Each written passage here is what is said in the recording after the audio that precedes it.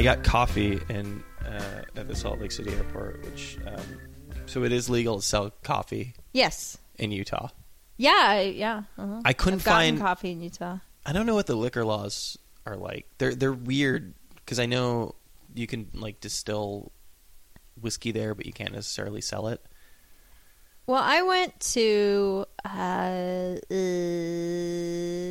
what's that place called? Cedar Rapids, Utah. Cedar Rapids, or is that's in like from Iowa? Cars. No, but that's the town in Cars. No, Cedar Rapids is a place, but it's not in Utah. Okay, Cedar City, Utah. Been Cedar there. Sinai. No, that's a hospital. You went to the hospital. And they did have alcohol, but you could only at the hospital. Buy it. No, stay with me. But you could only buy it like at certain times. You couldn't buy it really late. Like you blue. What do they call them? Blue laws, or maybe I don't know. But yeah, you couldn't buy it like after 1 a.m. You could only buy it at certified liquor stores. You couldn't just buy it at Ralph's. I was walking around the airport trying to find alcohol. I really wanted a drink of alcohol on my layover. Do you think that it was because it was forbidden? That like the fruit tasted so sweet? Fruit, yeah. No, I don't know. I have this weird. This is gonna make me sound like an alcoholic, and maybe I should take stock in that. But I have this weird thing about drinking in the airport. That you like it. I like to have like a whiskey before I get on a flight. Is that so wrong? I think that's normal. I think that a lot. Do you get nervous from flying? No, I don't know. I just it's you know what though, like I don't have a problem flying. I've been flying my whole life. But when the turbulence gets really bad, like there's always a few split seconds where I'm sure that the plane's going to crash. Oh, that you're going to die. Like you know that thing where you're just like free falling for like a couple of seconds. Yeah, I'm pretty sure that that's the end every time. Oh, cool. Yeah. I only once had that thought, and I just was overcome with this like sublime like. Euphoria? Know what I did? Yeah. No, I mean, not Do you really feel like you've accomplished enough in your life that you could have that sense of euphoria? At that moment, I was like, you know what? I did okay. Yeah? What age was that where you felt like it really kind of peaked out? Well, I'm not saying it's gone downhill, but I think I was like 24. What did you done by 24 that you were so proud of? I was spending most of my time just doing animal rights work, so that was probably most of it. I was just like, hey, like at least I didn't just spend this time trying to meet my own ends, you know? Sure. Yeah. All right, that's fair. Yeah. I've never had a flight where I didn't at least once think about death. Like, well, that sounds healthy. Maybe I don't know. Maybe is that normal? Is that not normal? I don't know. Well, I have this theory that because flying is so crazy, I have this theory that if everybody at the same time like loses like faith in the fact that humans could fly, then the plane will just plummet out of the sky. Well, that's not true. Okay, I don't know. I mean, I would say that there's no definite science in either direction. Sure, because how would you possibly test it? Yeah, no, that's true.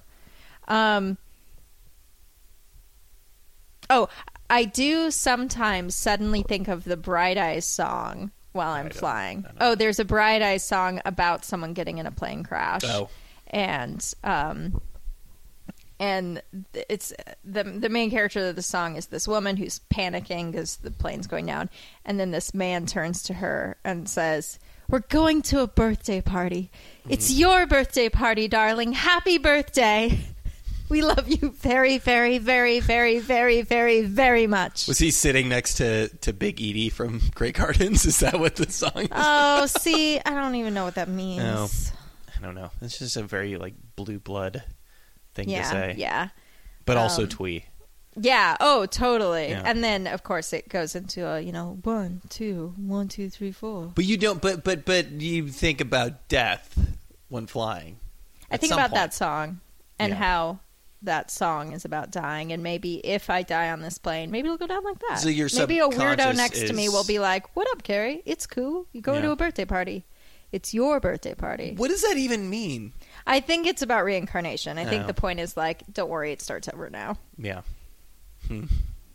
That your first that when you, well, I guess this is true. I guess like when you're born, it's very traumatic. L. Ron birth is Hubbard very, would say so. very traumatic. And I assume that if you're like, and then you like come out the other side, you know, you're like crashing in the ground. Oh yeah, that it's more or less the same thing. Trauma loop. Yeah, it could be. So there's a copy of Dianetics that was waiting for me. That's right. You've got the audio, the CD version in the car. Yeah, but it wasn't playing, so you don't know if that's true. I mean, you showed me the box. Yeah, it's true. So it's in the car, yeah. whether or not you're and listening I was on to it. disc 3. How many times have you read Dianetics? 0. Oh. Full, like all the way through? Okay. I haven't finished it yet. I guess it's like asking people if they've read the Bible front to back. Twice. That I've done twice. But that wasn't for research purposes. I mean, I guess it's all technically for research purposes. Only but life, that was for only Jesus life purposes. research. Yeah. Yeah. Yeah, Dianetics I've tried to get through. I'm gonna do it. I'm not giving up, but it is There's a lot of books. There are a process. lot of books. Oh, of L. Ron Hubbard's? Well, but specifically in the Scientology series. Yeah. You're saying, L. Ron Hubbard's Scientology books. Yeah. Yes. Oh, those, there are hundreds. All written by him? Yeah. Wow. Do you believe that he wrote all of them? Yeah. Yeah? I do. It's not like a family circus situation? Right. I mean, he was so obsessive about constantly writing and so proud of himself for how many words he could type. And I'm sure he did write them.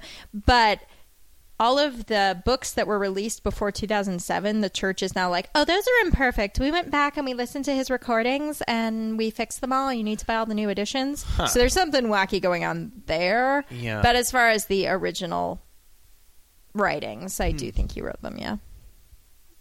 The church is in a very interesting spot right now. They've, after how many years, they've finally really started losing control of the reins, it seems like. Yeah.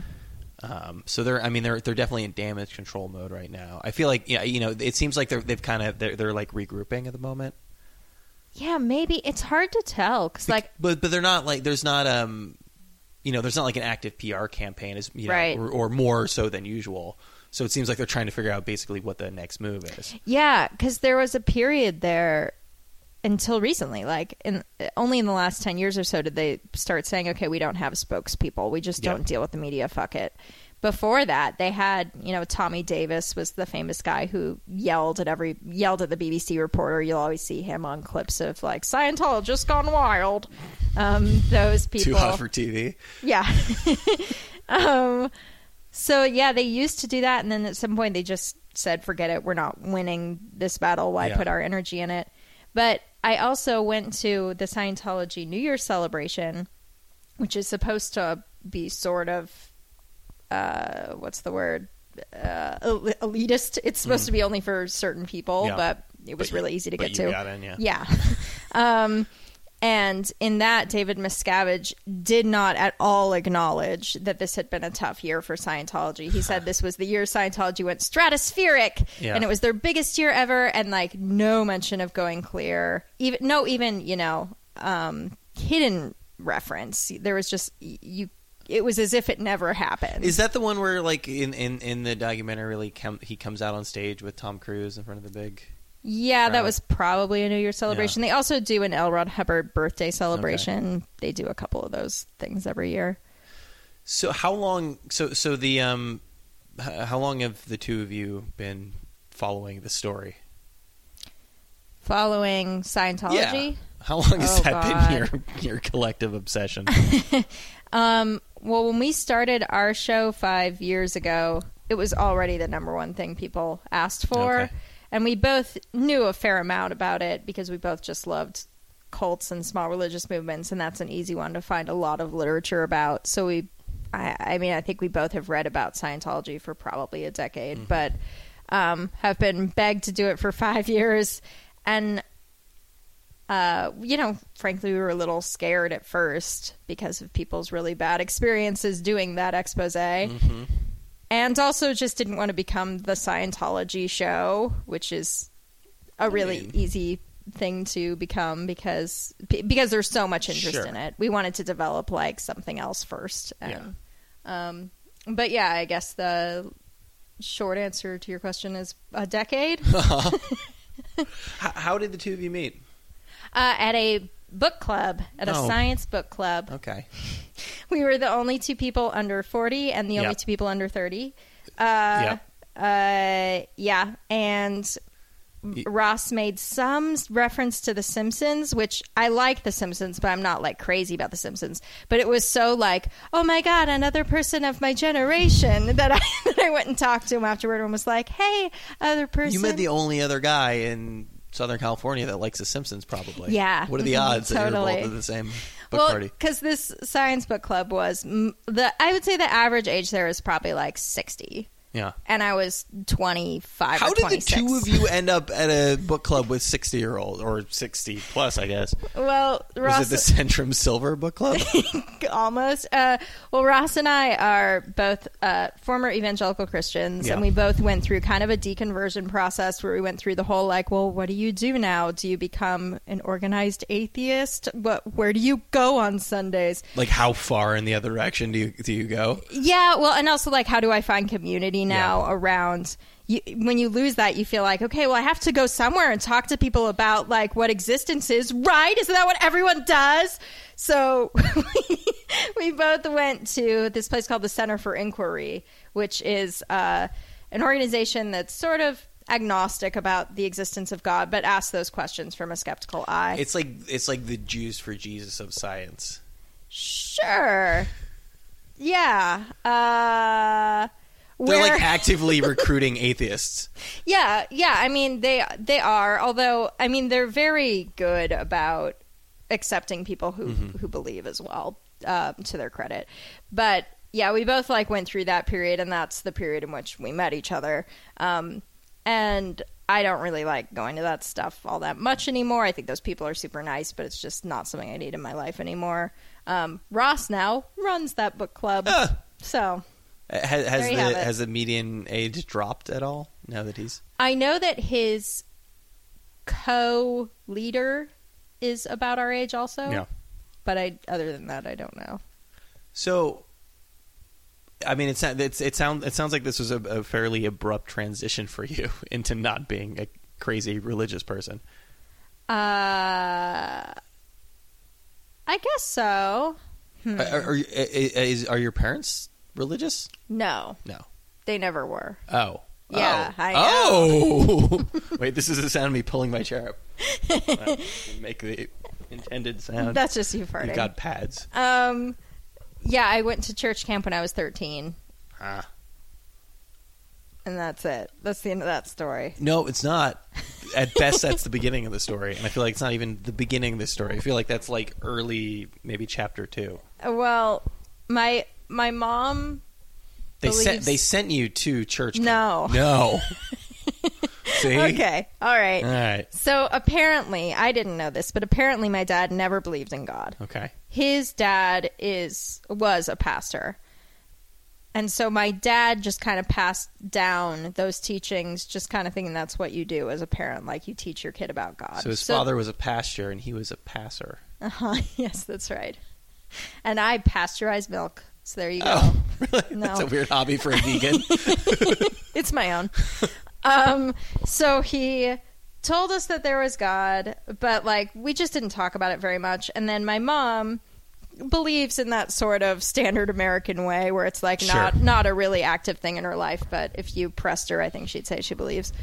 But we didn't really go to church or anything. And then a friend of mine went to Christian church camp, told me about it, and was like, and the theme this year was The Lion King. And I loved The Lion King. So I was like, I gotta go. Yeah. I have to go to church camp. There's no other way for me to get The Lion King. To absorb The Lion King. Yeah. So the next year I was like, I gotta sign up. Tell me about your church. And so I signed up for this church camp. And of course, it wasn't The Lion King the next year, because by then it was, 1995 or whatever. Tarzan or something. No, the theme was Anchors Aweigh, and it was all nautical. Oh. Come on. You don't like the sea? Come on. Well, not like The Lion King. Oh. Like like a sea lion king? No. Okay, so you got tricked. Not tricked. That's not the right word. I tricked myself. You got... Walt Disney tricked me. Yeah. Most people, when they say like Disney movies ruined my life by giving me the wrong expectations, that means a totally different thing for me. It means I expected a different church. Yeah. They're like a BuzzFeed article, and you're like you were very religious for how long? How many years of this last? Let's see. From when I was 13 until I was like 24. Wow. So 25, maybe? At least 10. Yeah. And okay, so you go to church camp. Yeah. So I mean, okay, that's I'm at church camp. Yeah. So that's what, like 5 days, maybe? Or wasn't a full? I see where you're going with this. Was it a full summer? No, it was like a week. It was like a week. Maybe okay. 6 days. All yeah. right. So take me through church camp. I've been to Jewish camp, but have you? Yeah, but it wasn't very religious. It was just like, hey, we're all a bunch of weirdos. And with Jews, like, it seems like you're allowed to not believe in God, and it doesn't even matter. It was wet hot American summer, basically. Yeah.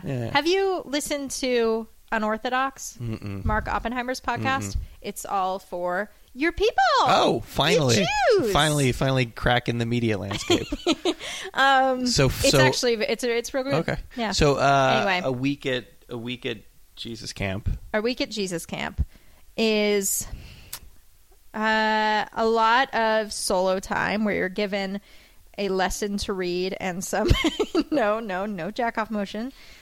You're given some Bible verses to read and then some thoughts to think about the Bible verses, and then you write down your responses. And then you go back. It sounds like you're describing homework. It's kind of homework. Yeah. More like study pleasant. hall. Yeah. Is it more pleasant? Yeah, I thought it was. Because there's no right answer. It's all about you. Okay, so for example, let's say the verse was like, trust in the Lord with all your heart and lean not unto your own understanding. And then it would say, Carrie, how does this apply to you when you're at school? And then I'd think like, okay, when am I trusting God and when do I need to give more of my trust to God when I'm at school? And then you kind of like think that out. And when do you like, need to give more of your trust to God when you're at school? Are you asking me? Yeah. Oh boy. You've answered this before. Well, that was made up. No, that sounded really specific. Was that actually made up? Yeah, it was made up. Okay. I mean, that was like, Proverbs 3:5 is a real verse. Trust in the Lord. Yeah. Yeah. You have read the Bible twice. I've read it. Yeah. No big deal. Now, when you say you've read the Bible twice, including all of the like lineage stuff, yeah, like you made a point of reading the whole thing. You're a Bible completist. Yeah, I mean, I've definitely read other parts of the Bible many times, but yeah, I've read the whole thing through twice. But it's just that sort of thing. Like, how old were you the last time you read the Bible all the way through? Oh, good question. I think I was in college, so 20 maybe. But I understand the impulse though of like, okay, I'm gonna. Yeah, if you believe it's the word of God, might as well at least read it one time. Yeah, but even in the same way that like, I feel like I need a complete set of like Topps 1987 baseball cards. Oh, for sure. And you were a Bible completist. Well, and then like imagine that God was these are the only baseball cards. There's only like 60 of them. You'd feel like I'm a real doofus if I haven't read accurately those. Describe the Topps 1987 set. There you go. Yeah. That's pretty spot on. But the most like I think impactful part of church camp is actually what is colloquially known as cry night, which is usually on a Wednesday. Don't know why. Hump day. Yeah, and you are because it's like midweek, maybe. Yeah. You want your climax about halfway through. Yeah. I'm talking about narrative, not right. Yeah. Where you all come and worship, and then instead of worshiping for like an hour, which would be typical for a night, you'll worship for maybe 2.5 hours until everyone's just sort of in a tired, elated state, and then call people down to the altar to give their lives over to Jesus. And people would come down and either become Christians for the first time or say, I'm giving my life to Jesus again. I've screwed up and here's how. And then you get to hear all these salacious stories. And that's usually what stayed with people all year was just this night. This one night would, you'd really feel its repercussions through the rest of the year. Do you want me to turn that off? No, it's fine. I'm really, I've been flying all day. Yeah. Now this would be the time to try to convert me. Oh, okay. No, I'm asking. You feel like you need to like physically wear somebody down, and then you can kind of slip the Word of God in there? I mean, at least with church camp, you would need to also be like a happy tired. It's that like Sure. excited. You know what? Well, I'm I pretty liken happy it right to. now. Have you ever been to see Ellen Taped? No. If you go see Ellen Taped, they make you dance for an hour Yeah. before she comes out, and by the time sounds she miserable. it is, and the studio's hot, and they're Yeah. handing out hats to like try to keep you to keep dancing. And by the time she comes out, I was like crying about Ellen, like Yeah. crying, like she's here. That's what you want. Huh. So it's like speaking in tongues. You Yeah. Like, you sort of like you cross over. Yeah. To the other side. So take me through. I'm sorry. I know I'm like focusing in on church camp, but this No, is that's very fine. fascinating Yeah. to me. You didn't get to go, as a poor thing. Yeah, as an agnostic Jew, this is very fascinating territory Yeah. for me. So at what? So you get there. I mean, you're there with your friend, and that's nice. But you know, you're not coming from a particularly religious background. There's a Yeah. little Lion King bait and switch. So maybe like at first you're like kind of unhappy about that, but it sounds like you made the transition pretty quickly. Yeah. Are you asking why? How? How? Yeah, I mean, looking back, I think it had to do with not having a lot of structure in my life and really wanting, like, okay, here are the rules. Here's how you can be right with God. And if you do these 15 things, you're doing okay. Where you feel like your parents weren't necessarily giving you the structure you needed? Yeah. I mean, they Were just they hippies? No, they just weren't home. Like my sibling and I were basically just latchkey kids. Yeah. So yeah, I mean, I just didn't have anything like that. Things to work toward. Like you could have joined a gang. This is what my ex-boyfriend always says. Yeah. And still friend Evan. He's always like, I just would have. Your story is supposed to end up with I'm on drugs. Yeah, you were. It was a real like go ask Alice situation right there, where like the wrong element. Like in the grand scheme of things, like being religious for a little while isn't so bad. Oh, totally. Yeah, no, I really feel like that gave me the things I needed. And I mean, the other side of that is, thank God, it was just like some mainstream, more or less liberal Christian Protestant denomination. Had it been some tiny cult that had, Sure, if you were a Duggar. Yeah. I mean, it could have completely ruined my life. So in Yeah. that way, I got lucky. Are you in touch with any of the people from that time? Yeah, I am. Not a ton. I'm actually still pretty close with my former youth pastor, who's still an ordained minister and a professor of theology. Wonderful dude. Still friends with him. He has no problem with me not being a believer. So you don't get the feeling like with some of these people that they're all like you're lost, that they're or that they're going to try to kind of like maybe here's a copy of the Lion King, Carrie. Now they're all listening and Yeah. they're like, now we know how to do exactly. it, how to get her back. Thank God. I mean, I'm not friends with all of them by any means, nor do I think they're all friends with each other. And some of them have fallen away too. But the ones who still believe are mostly, pretty nice and hands off about it. But there are one or two who I know, like, for example, to use a really lame example, unfriended me on Facebook, stuff like that, where I was like, oh, this might be because of that. Yeah. But they didn't confront me or say anything nasty. Do you think Jesus would unfriend people? I don't know. Well, he did say to shake the dust off your feet when you go to meet like someone who doesn't accept your message. He said like just What is that? brush... Like turning the other cheek? No, it means like, so if you go to someone's house and you're like, hey, let me tell you about Jesus, and then they're like, I don't care, and like dust the dirt from their house off your feet and go the other way. It's like, keep on. Forget you ever trucking. went. Yeah. What's the breaking point in the other direction? When do you decide that this is all hooey? Yeah. So there's like, the short version and the long version. Sure. You can tell the story any way you want, but the shorter version would be, I was questioning it mostly because I was in a relationship with a guy for 4 years who had grown up in this really tiny, really conservative Christian denomination, and he wanted to get married and he wanted to have kids. And You were dating all Christian boys? I didn't date at all in high school. Yeah. So in college, I guess my only 2 boyfriends in college were Christians. Yeah. Shared values. Yeah. Yeah. Nothing wrong But with that. But Evan, who's like a really nice, smart guy, he had grown up in that environment, and so as these topics came up, he was like, "So we should probably talk about the whole like you submitting to me thing." And I was like, "Oh yeah, like that's bullshit, right?" And he was like, "No, that's in God's word."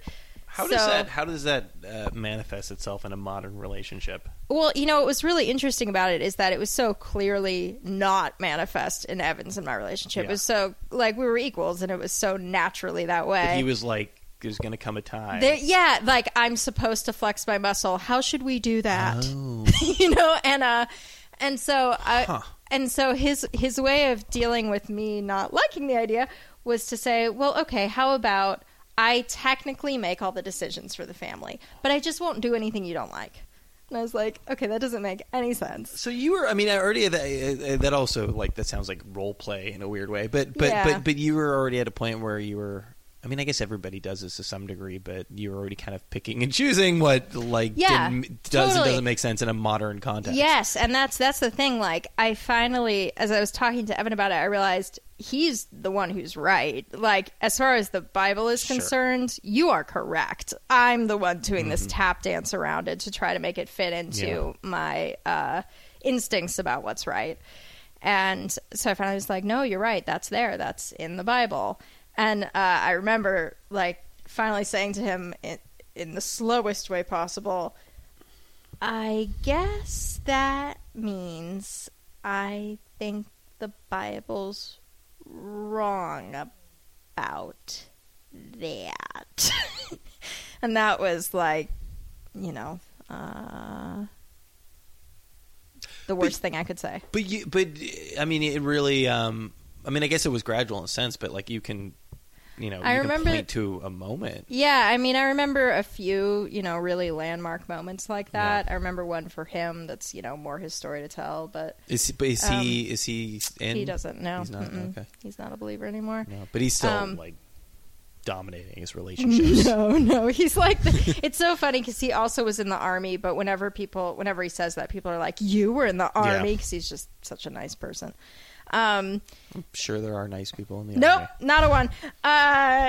So, yeah, then as that process was going on, then I heard Richard Dawkins on NPR, and I went, wow. Yeah, I went and picked up The God Delusion, and I mean, for all my complaints about Richard Dawkins, oh man, and I have many, good book.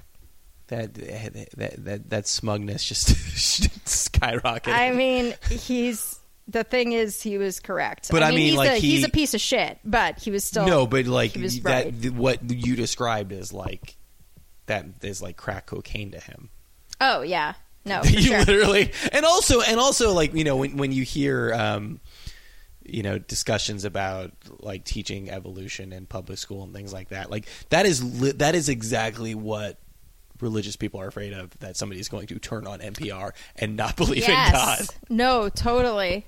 Yeah, I mean, I remember that moment so well, like sitting in my car, the car I drove you in tonight, sitting in that car and like listening to that and being like, I'm a reasonable person. I should be hearing the other side of this argument. And then as soon as I gave the other side of the argument any attention at all, I was like, oh, well, it's so it obvious. just accelerates like right after that point. You're like, once you're done, you're done. I mean, but not believing in God is that's a big thing. What is? Not believing in God. Yeah. Yeah, and I think there are gradual steps. Like I say, you can tell the story as in, as if it were an instant or as if it were a 6-year process, and both are true. And you're not pussyfooting around agnosticism the way I always do. I don't know. I think I'm both. Like, I think I'm an atheist and an agnostic. The thing that I don't feel is a strong identity within like atheism. It doesn't matter to me if other people believe. I think the world would be kind of shittier if religion didn't exist. I like religious people. So the people who really rally around the word atheist, I just sort of don't identify with. But I'll fully admit, any definition you write down, of atheist. I'm probably going to meet it. I don't believe in God. Yeah, well, but there's also this, this. I mean, I think it's pretty clear that like there's no way like anybody has figured out the God thing, Right. As far as like like one particular religion, just like they boom home run, like they, Right. you know what I mean, like Yeah. they locked in, like they had the answer. Yeah, and I also, unlike a lot of my unreligious friends, I love the idea that there would be a God. Like, if I could find out that there was a God and he or she were cool, I'd be like, oh, even better. It's so much better than just like a regular world where you die. Sure. I haven't come to that point where I'm just like, no, the world is so much better as it is. I'm like, no, come on, that's bullshit. Of course it would be great if there were a God. That would be rad. Think of the parties. Think of the parties. So you guys meet up at a book club. Yes. A science Me and book Ross. club. Yeah. What kind of science books were you reading? Oh, boy. Oh, the first one I went to was The Omnivore's Dilemma, Michael Pollan. Oh. So, I had to go because I had to go and explain why this is not a dilemma. And then we also read... So at this point, by the time you're actually devoting like some of your time to going to this book club, you're pretty much off the Jesus wagon. Yeah. Okay. Yeah, for sure. And then did the vegetarianism coincide with... I've been a vegetarian since I was 4. Okay. Yeah. And vegan since I was 19. Okay. Yeah. All right. So, nope. Yeah. All right. No. Oh, but speaking of nothing, really, you were saying that you're really tired. Oh no! Is that for Elijah? So you don't get what? that joke. Yeah. No. That's What? Jewish, Is that a Jewish joke? joke? I mean, I recognized Elijah as a Yeah, Jewish yeah. name. I've been on a So- plane all day. I feel like I should preface this conversation by saying that, but I think it's going fine. No, it's going great. You're great. I But you said that you were really tired, Yeah. and right now, Ross and I are testing out nootropics, which are supposed to be special brain vitamins that like make you alert and fascinating and brilliant. You could have given this to me before the Yeah, conversation. I forgot. Now that we're But 30 minutes I in. put one serving in this little shot glass if you're I've interested got a in couple trying questions. it yourself. All right. I've got a couple questions. And here's I'm the glad. thing for you to look at. It's called theanine. Yeah. Lift mode greater than 90. See, it says it's more than 99% purity, but it's like pure what? I don't know. It could be pure anything. theanine, stupid. Pure Yeah. bullshit.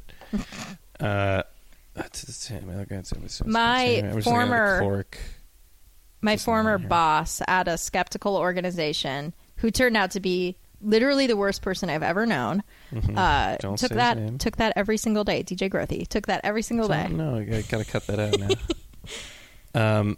All right. So I've got a couple questions. Yeah. So this is for the show? Yeah. Okay. Was the beauty cream for the show? What beauty cream? Were you using like beauty cream or something, or what was that? Was it Gorgeous Pill? That's what it was. Yeah, that was for the show. That Yeah. was for the show. Okay. Mm-hmm. And so I mean, there's so there's kind of like a new agey aspect to a lot of the stuff that you guys are trying as well. Yes. Although, like, that's not really our. Because there's no like you can't like there's I mean how do you're like, oh well, I'm not smarter than I was before, so clearly this is bullshit. I mean there's no. Yeah, I mean our What does question. it taste like? Is it? It's a little weirdly sweet. It has no smell. Yeah. When It's you taste like a powder. Yeah, it's a powder. Okay. I find it just like a little saccharin. I was hoping this was like vodka or something. I can give you vodka too. This stuff's interesting though But I'm because going to be smarter when I take this. yeah, Okay. you'll be Like you'll instantly? feel Like, so how much does it- better. How quickly does it kick in? Yeah, people say it's pretty instantaneous. So here we go. Watching like you take it. He whose name shall not be mentioned. Is it Target shot glass? Yeah, I think so. It's Drew Spears. I'm not sure. I mean, you would tell me if you're going to poison me, right? Yeah. Oh, I'm not. Would you like to watch me pour another one? No. It's I'm. All right. So what? What? It's Here, you want me to drink half of it? No. It's fine. It's theanine, which is what is it? So it's really green tea powder Oh, extract. it's like matcha. It's derivative of Right. matcha. That's fine. It's really just Oh, you fringe missed it. science. I definitely didn't just pour it out behind me. Good, because you're at my house. It's not bad. Yeah. Do you feel smarter? No. I've been taking this and then seeing if my IQ raises on IQ tests when I use it. So far, no, but I have high hopes. Are there enough IQ tests out there that like the questions don't repeat? Are there enough that the questions are repeat? Yes. Okay. Because you'd be like, oh, I'm getting smarter and smarter. Right. You can't take the same one Yeah. over and over for sure. Are they consistently at the exact same level of challenging is another good question that I mean, how many of these are like BuzzFeed quizzes that you're taking? None of them are BuzzFeed Okay. quizzes. It's not like which Yeah. Saved by the Bell I'm a character am I? Phoebe. Yeah. And you're like, well, Screech is... Who's the smartest Saved by the... Jesse. Yeah, Jesse. Yeah, I guess so. Yeah, I'm not a big Saved by the Bell. No, but Nerd. it's Who is though is your producer? It's Jesse. Well, then he'll be able to weigh in on this. We'll get. I want him to just like edit in, like it just the tape just Hi, sounds. I'm Brian Thompson. Yeah, I have strong feelings about this. All right, so you meet at a book club. Yeah. Uh-huh. Can this interview end with just the words, so you meet at a book club? Well, I mean, And then just assuming your that we music. never get, which is probably the case. If we never Yeah. actually, if we just meander and don't make it to the end, then absolutely. Great. I mean, you. So it's not a skeptic book club, or is it? It is that too.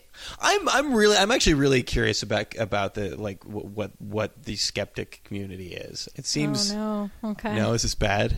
Oh, it's okay. I feel like the final episode of your podcast, God forbid, Uh-huh. when the time comes, is going to be you guys infiltrating the skeptic community. Well, Ross, because it's like calling bullshit on the bullshit callers. Yeah, no, and Ross has made a good argument for doing that, or doing organized atheism, and I really just don't think I can do it. I hate it too much. I could be wrong, and this is all very cursory, and this is from somebody who, as I was telling you on the ride over here, has taken to watching videos wherein people are explaining why Alex Jones is part of the Illuminati, but in my very sort of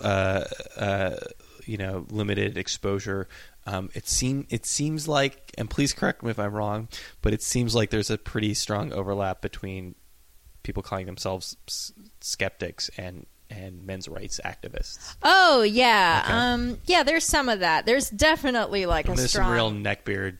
Yeah. I mean, there's definitely a strong misogyny problem.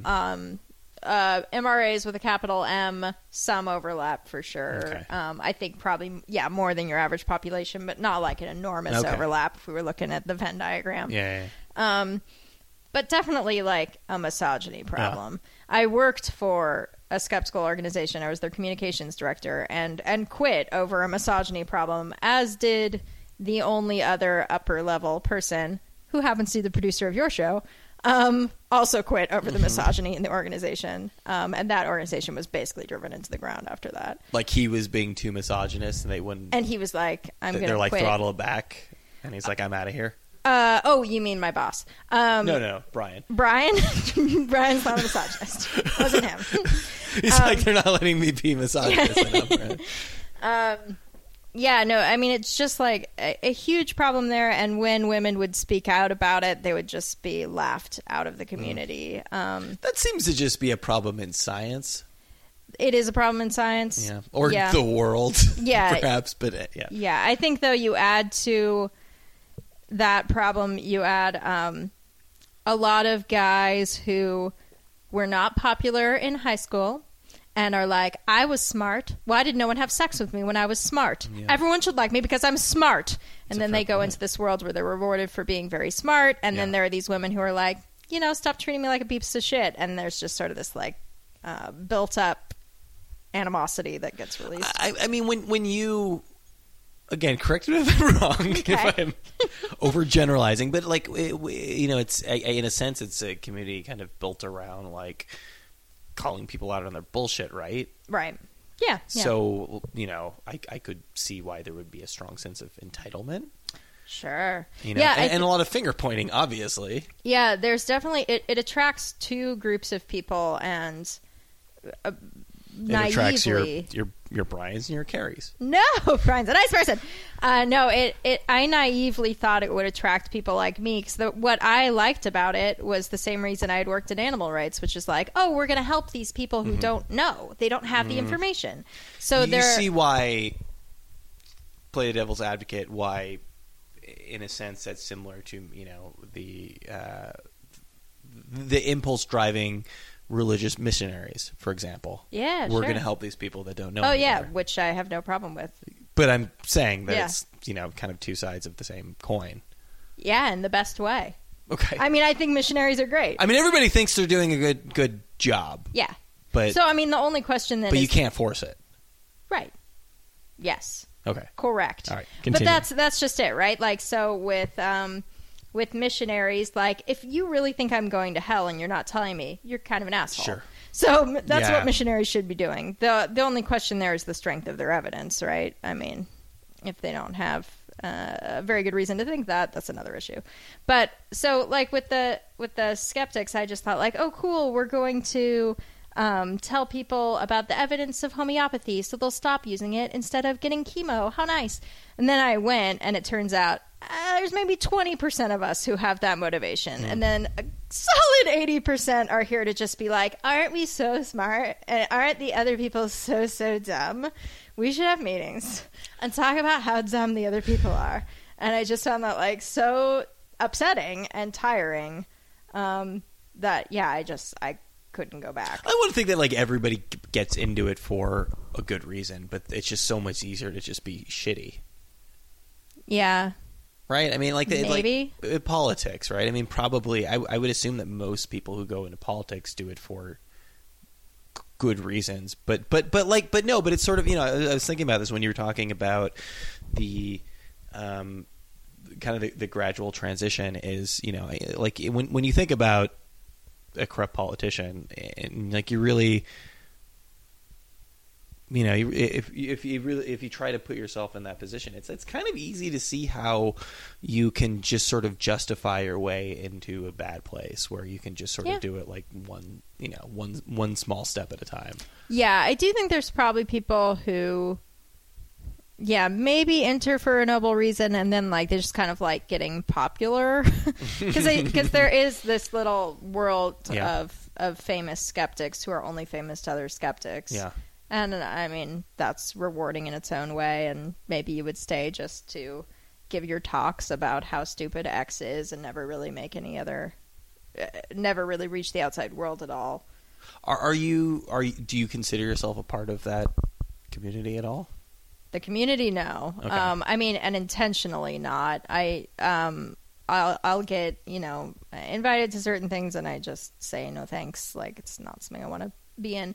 But there are a few groups who I think, like, are genuinely made of nice people, and so I'll either feel really bad and say no, or I'll go to them every once in a while. But I can't say it's like my scene. So what is your scene now? I spend a lot of time in the comedy community, really, which has nothing to do with that sort of work. But so you met at a book club. Okay. The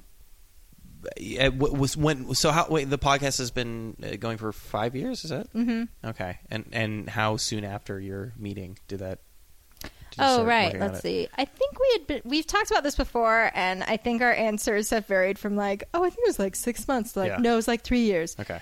But I want to say it was more like a year and a half. Why? I mean, of all the formats, why did podcasting make the most sense? Yeah, I wish I knew. It kind of made sense with the kind of thing we wanted to do, that we wanted to have this natural experience without telling anyone we were reporters, so to speak. Yeah. But that meant we couldn't tape anyone. We couldn't take any pictures that we could later use. Sure. Really. And not having your faces on camera is also probably useful. Yes. Yeah. So it just kind of worked for our project. But I do remember saying to Ross, like, oh, I thought we should start a podcast.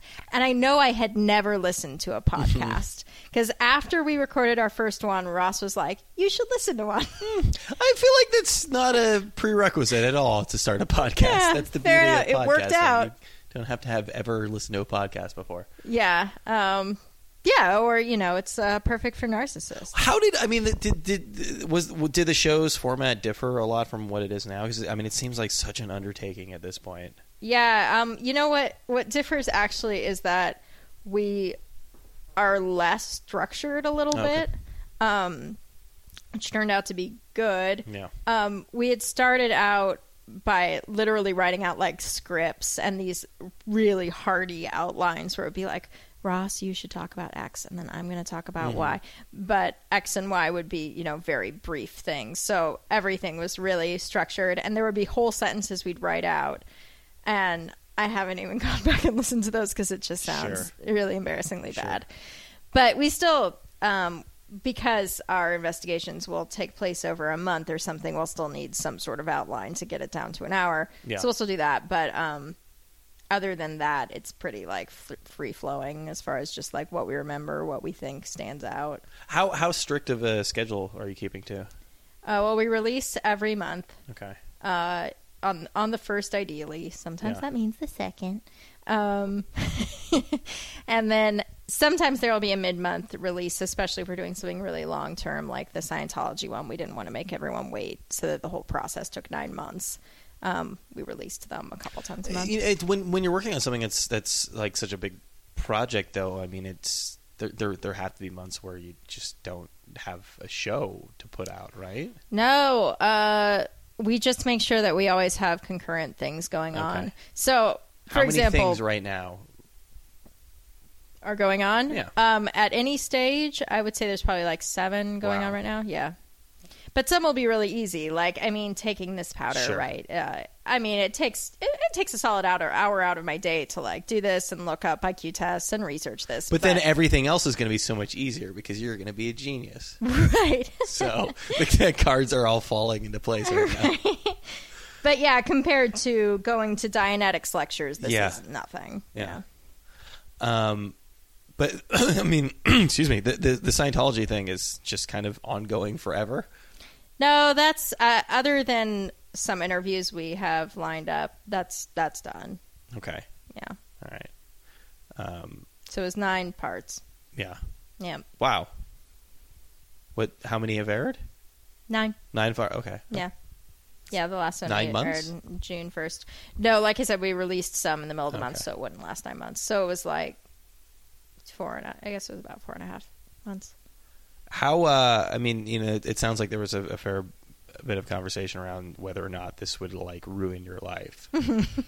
Is that how often do you end up having that conversation? Like was this the scariest thing that you've tackled? No, it was the scariest thing as far as apprehension beforehand. Yeah. About having your life ruined. Yeah, just like how's this going to go down? Yeah. Once they had figured out who we were, they had confronted us about who we were, and we had released 1 episode and nothing disastrous happened, I was like, okay, this is going to go okay. Mm-hmm.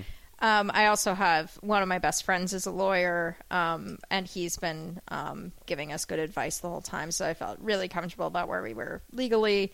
I knew we hadn't broken any laws, and that if they sued us, we would be in a pretty okay spot.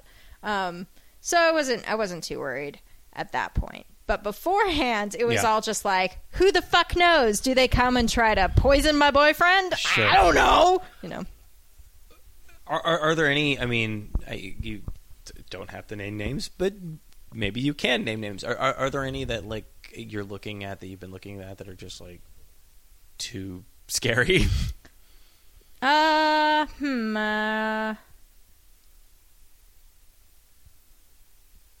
Too scary. How many, this is probably not quantifiable at all, but like how many like active cults are we talking about in the world right now? Oh God, so many. Yeah. I don't know what like the actual sociology number is, but we have a list of just things we'd like to do sometime. Yeah. Master list, and that's 8 pages. Are there, we you have cult books lying around because Sure. of course you do. There's a picture of the Hale Bop Heaven's Yeah. Gate. Marshall Applewhite.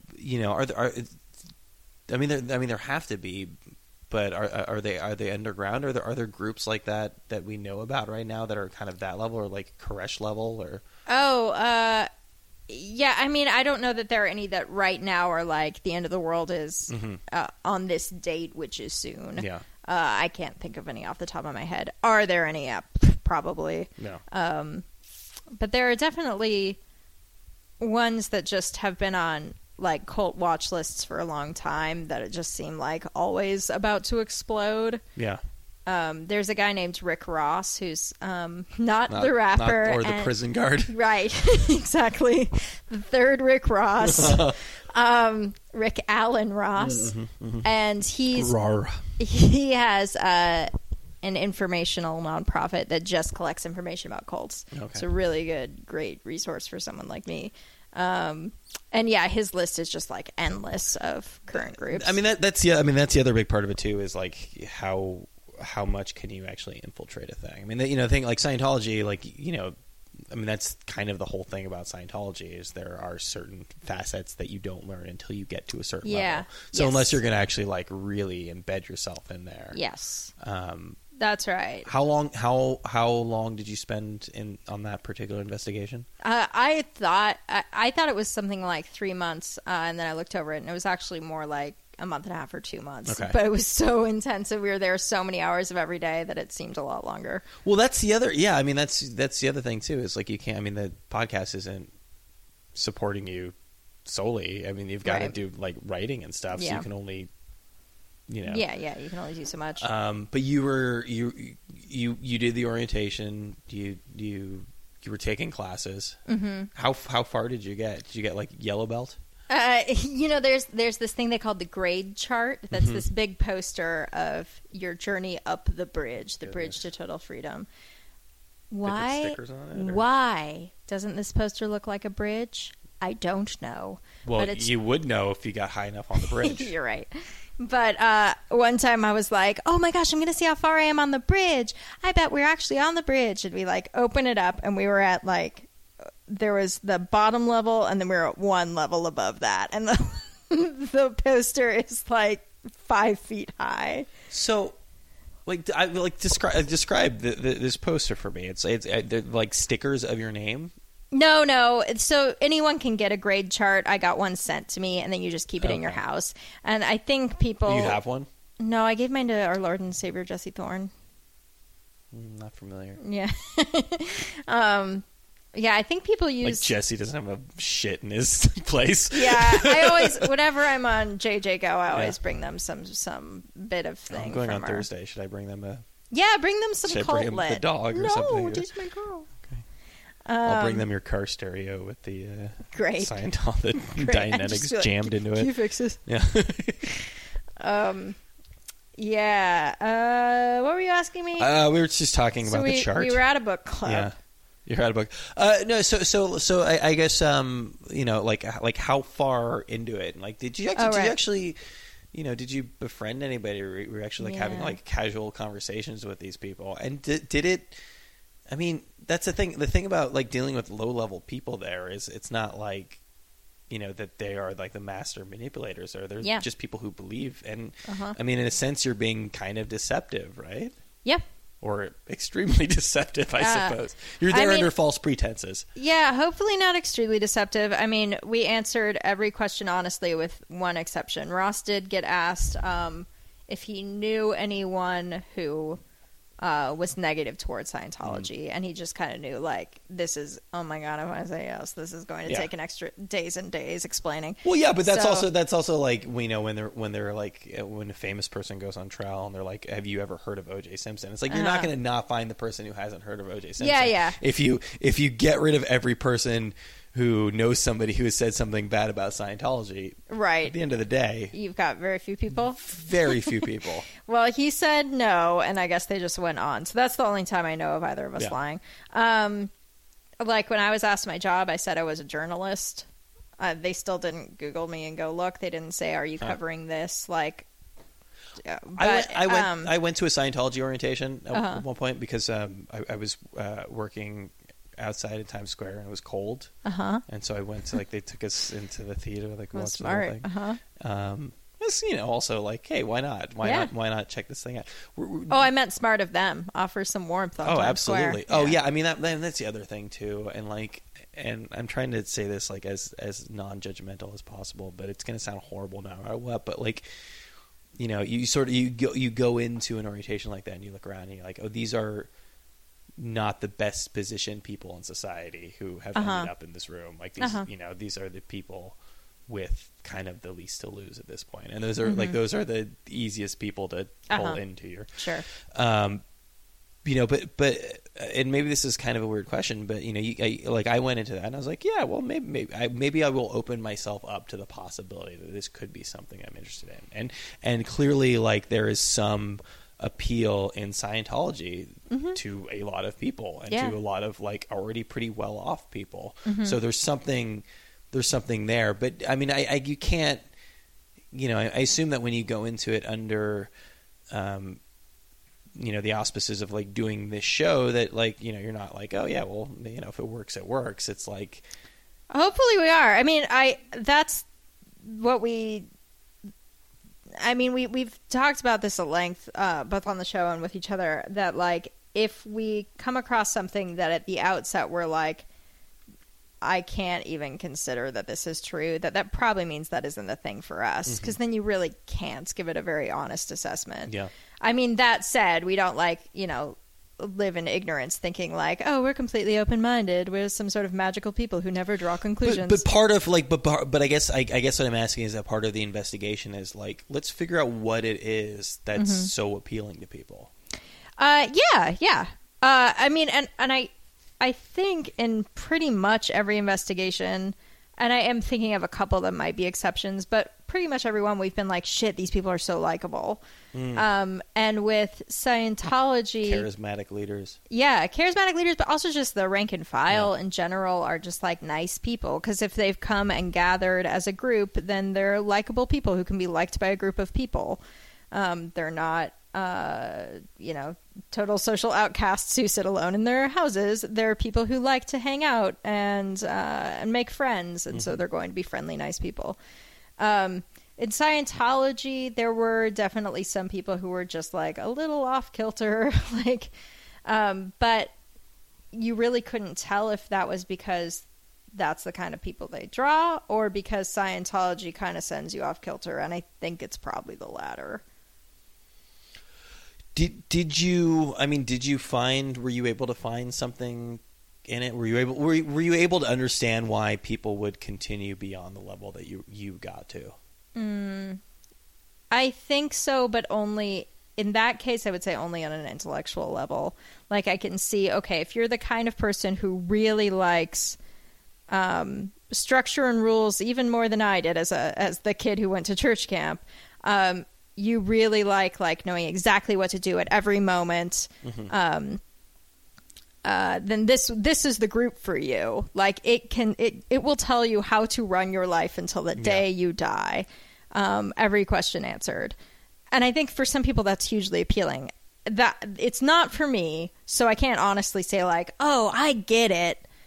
I feel the appeal of this. That would be dishonest to say. Yeah, but there's also this sense that I've always got around religion, and it applies to Christianity as much as it does Scientology or Islam, where it's well, the risks are a lot greater for not believing in it. Like a Pascal's wager. Yeah, from again, going back to this video that I saw where it was it's going along great, and Isaac Hayes shows up, and all these celebrities show up, and it's great, and this is a guy in a bright blue suit, and he's talking to you, and then I wish I could. I'm going to try to find this online at some point. I haven't watched it since, but there's just a point where there's a total tonal shift, From it being like a really like, hey, look at how much better everybody's life is with Scientology, to like, hey, if you don't do this, you're closing the door on eternity, and like you're basically fucking yourself for the rest of eternity. And that's got to be the other big appeal of it, is like, yeah, what do I have to lose by involving myself in it? Because what I have to lose by not involving myself in it is my eternal fucking soul, myself forever. Yeah, sure. Yeah, if you can convince someone of that, it's a pretty big selling point. And if like Tom Cruise believes in it, then there's probably something to it, right? Oh, sure. Yeah, he's a genius. At the end of the day. Have you listened to Jenna and Bodhi Elfman's podcast? No. Me neither. I just found out it existed. Her at the airport. Oh, yes, a woman who looked like her. Not really at all. She looked like her. Kind of. And she had her hair cut. Her trademark Jenna Elfman had cut. Yeah. I haven't heard it yet, and apparently it's been on for a very long time, and I just found out about it. Oh, yeah, she's a Scientologist, correct? Yeah, they both are. Yeah, all the Elfmans Scientologists? Who are the other Elfmans? You're Danny Elfman. Oh, right. Are they related? Yeah. She's, God, what was it? Somebody's married to somebody. Somebody's married to somebody. All right. Yeah, I don't know. No. All right. Yeah. But it's a pro Scientologist podcast? Or it's like casually Scientological? Yeah, someone just mentioned it to me that she... Good podcast name. She's a real firebrand, you know. Sure. She gets real mad if someone says something mean about Scientology, and I guess someone like sent in a question about Scientology or something.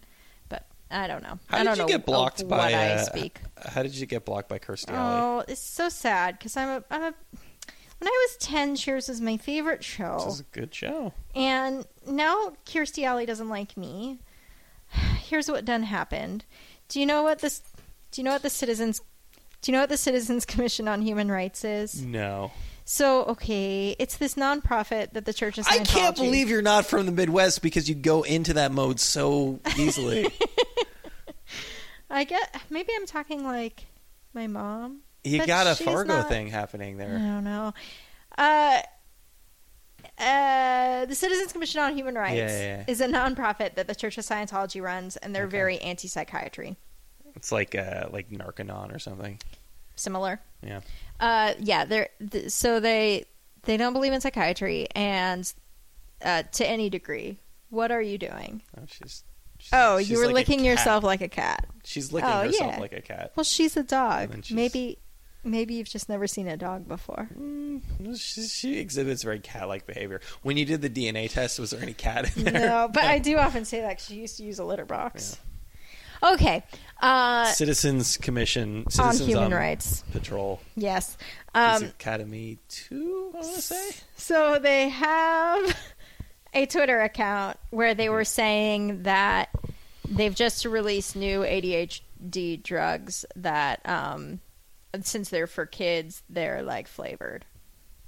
Okay, so Erin Brockovich Kirstie Alley retweeted that and was like, "This is so horrific," and then Erin Brockovich retweeted Kirstie Alley, and I follow Erin Brockovich. Whoa, wait, Erin Brockovich is she a Scientologist? No. Oh, so I don't think she realized. I think she just thought this was just like new. This is like veering over into anti-vaxxer territory. Yeah, a little bit. Yeah. Actually, the CCHR hosted an anti-vax event last week. Is there so there's crossover between... There appears to be, yeah. Cool.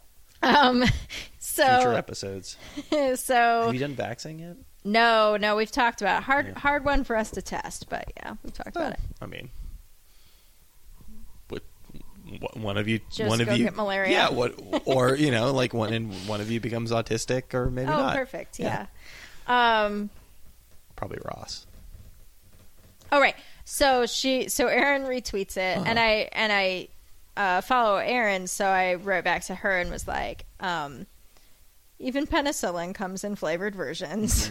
And maybe you didn't know, but the CCHR is a Scientology front group. Not that she can't listen to what they say, but in case you didn't know. And then I had no contact with Kirstie Alley, but immediately after that, Kirstie Alley blocked me. Yeah. Yeah. So I guess we're not friends.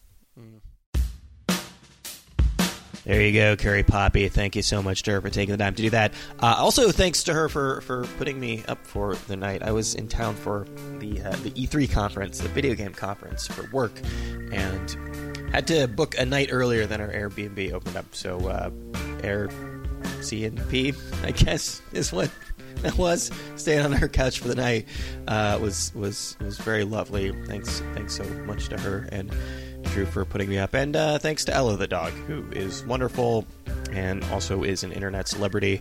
I had just gotten off a plane when we had the conversation. I think I'd just come from New York, and I think it was probably like 11 o'clock or midnight when we were doing that, so hopefully that was reasonably coherent. Obviously, Carrie is more than capable of carrying her end of the conversation. If you enjoy that talk, please consider checking out her podcast. It's Oh No, Ross and Carrie. You can find that on iTunes or wherever fine podcasts are sold, and over at maxfun.org. Thanks to her for doing that. Thanks to Brian, as always, for editing the show together. Please, if you like the show, please consider supporting him and supporting the podcast. It costs money to host a podcast. It costs money to pay Brian to do the excellent job that he does editing this thing together. So please consider supporting us over on Patreon for as little as $1 a show. We would be very, very grateful. Also, if you are you don't have any money, if you are a broke podcast listener, reviews also help.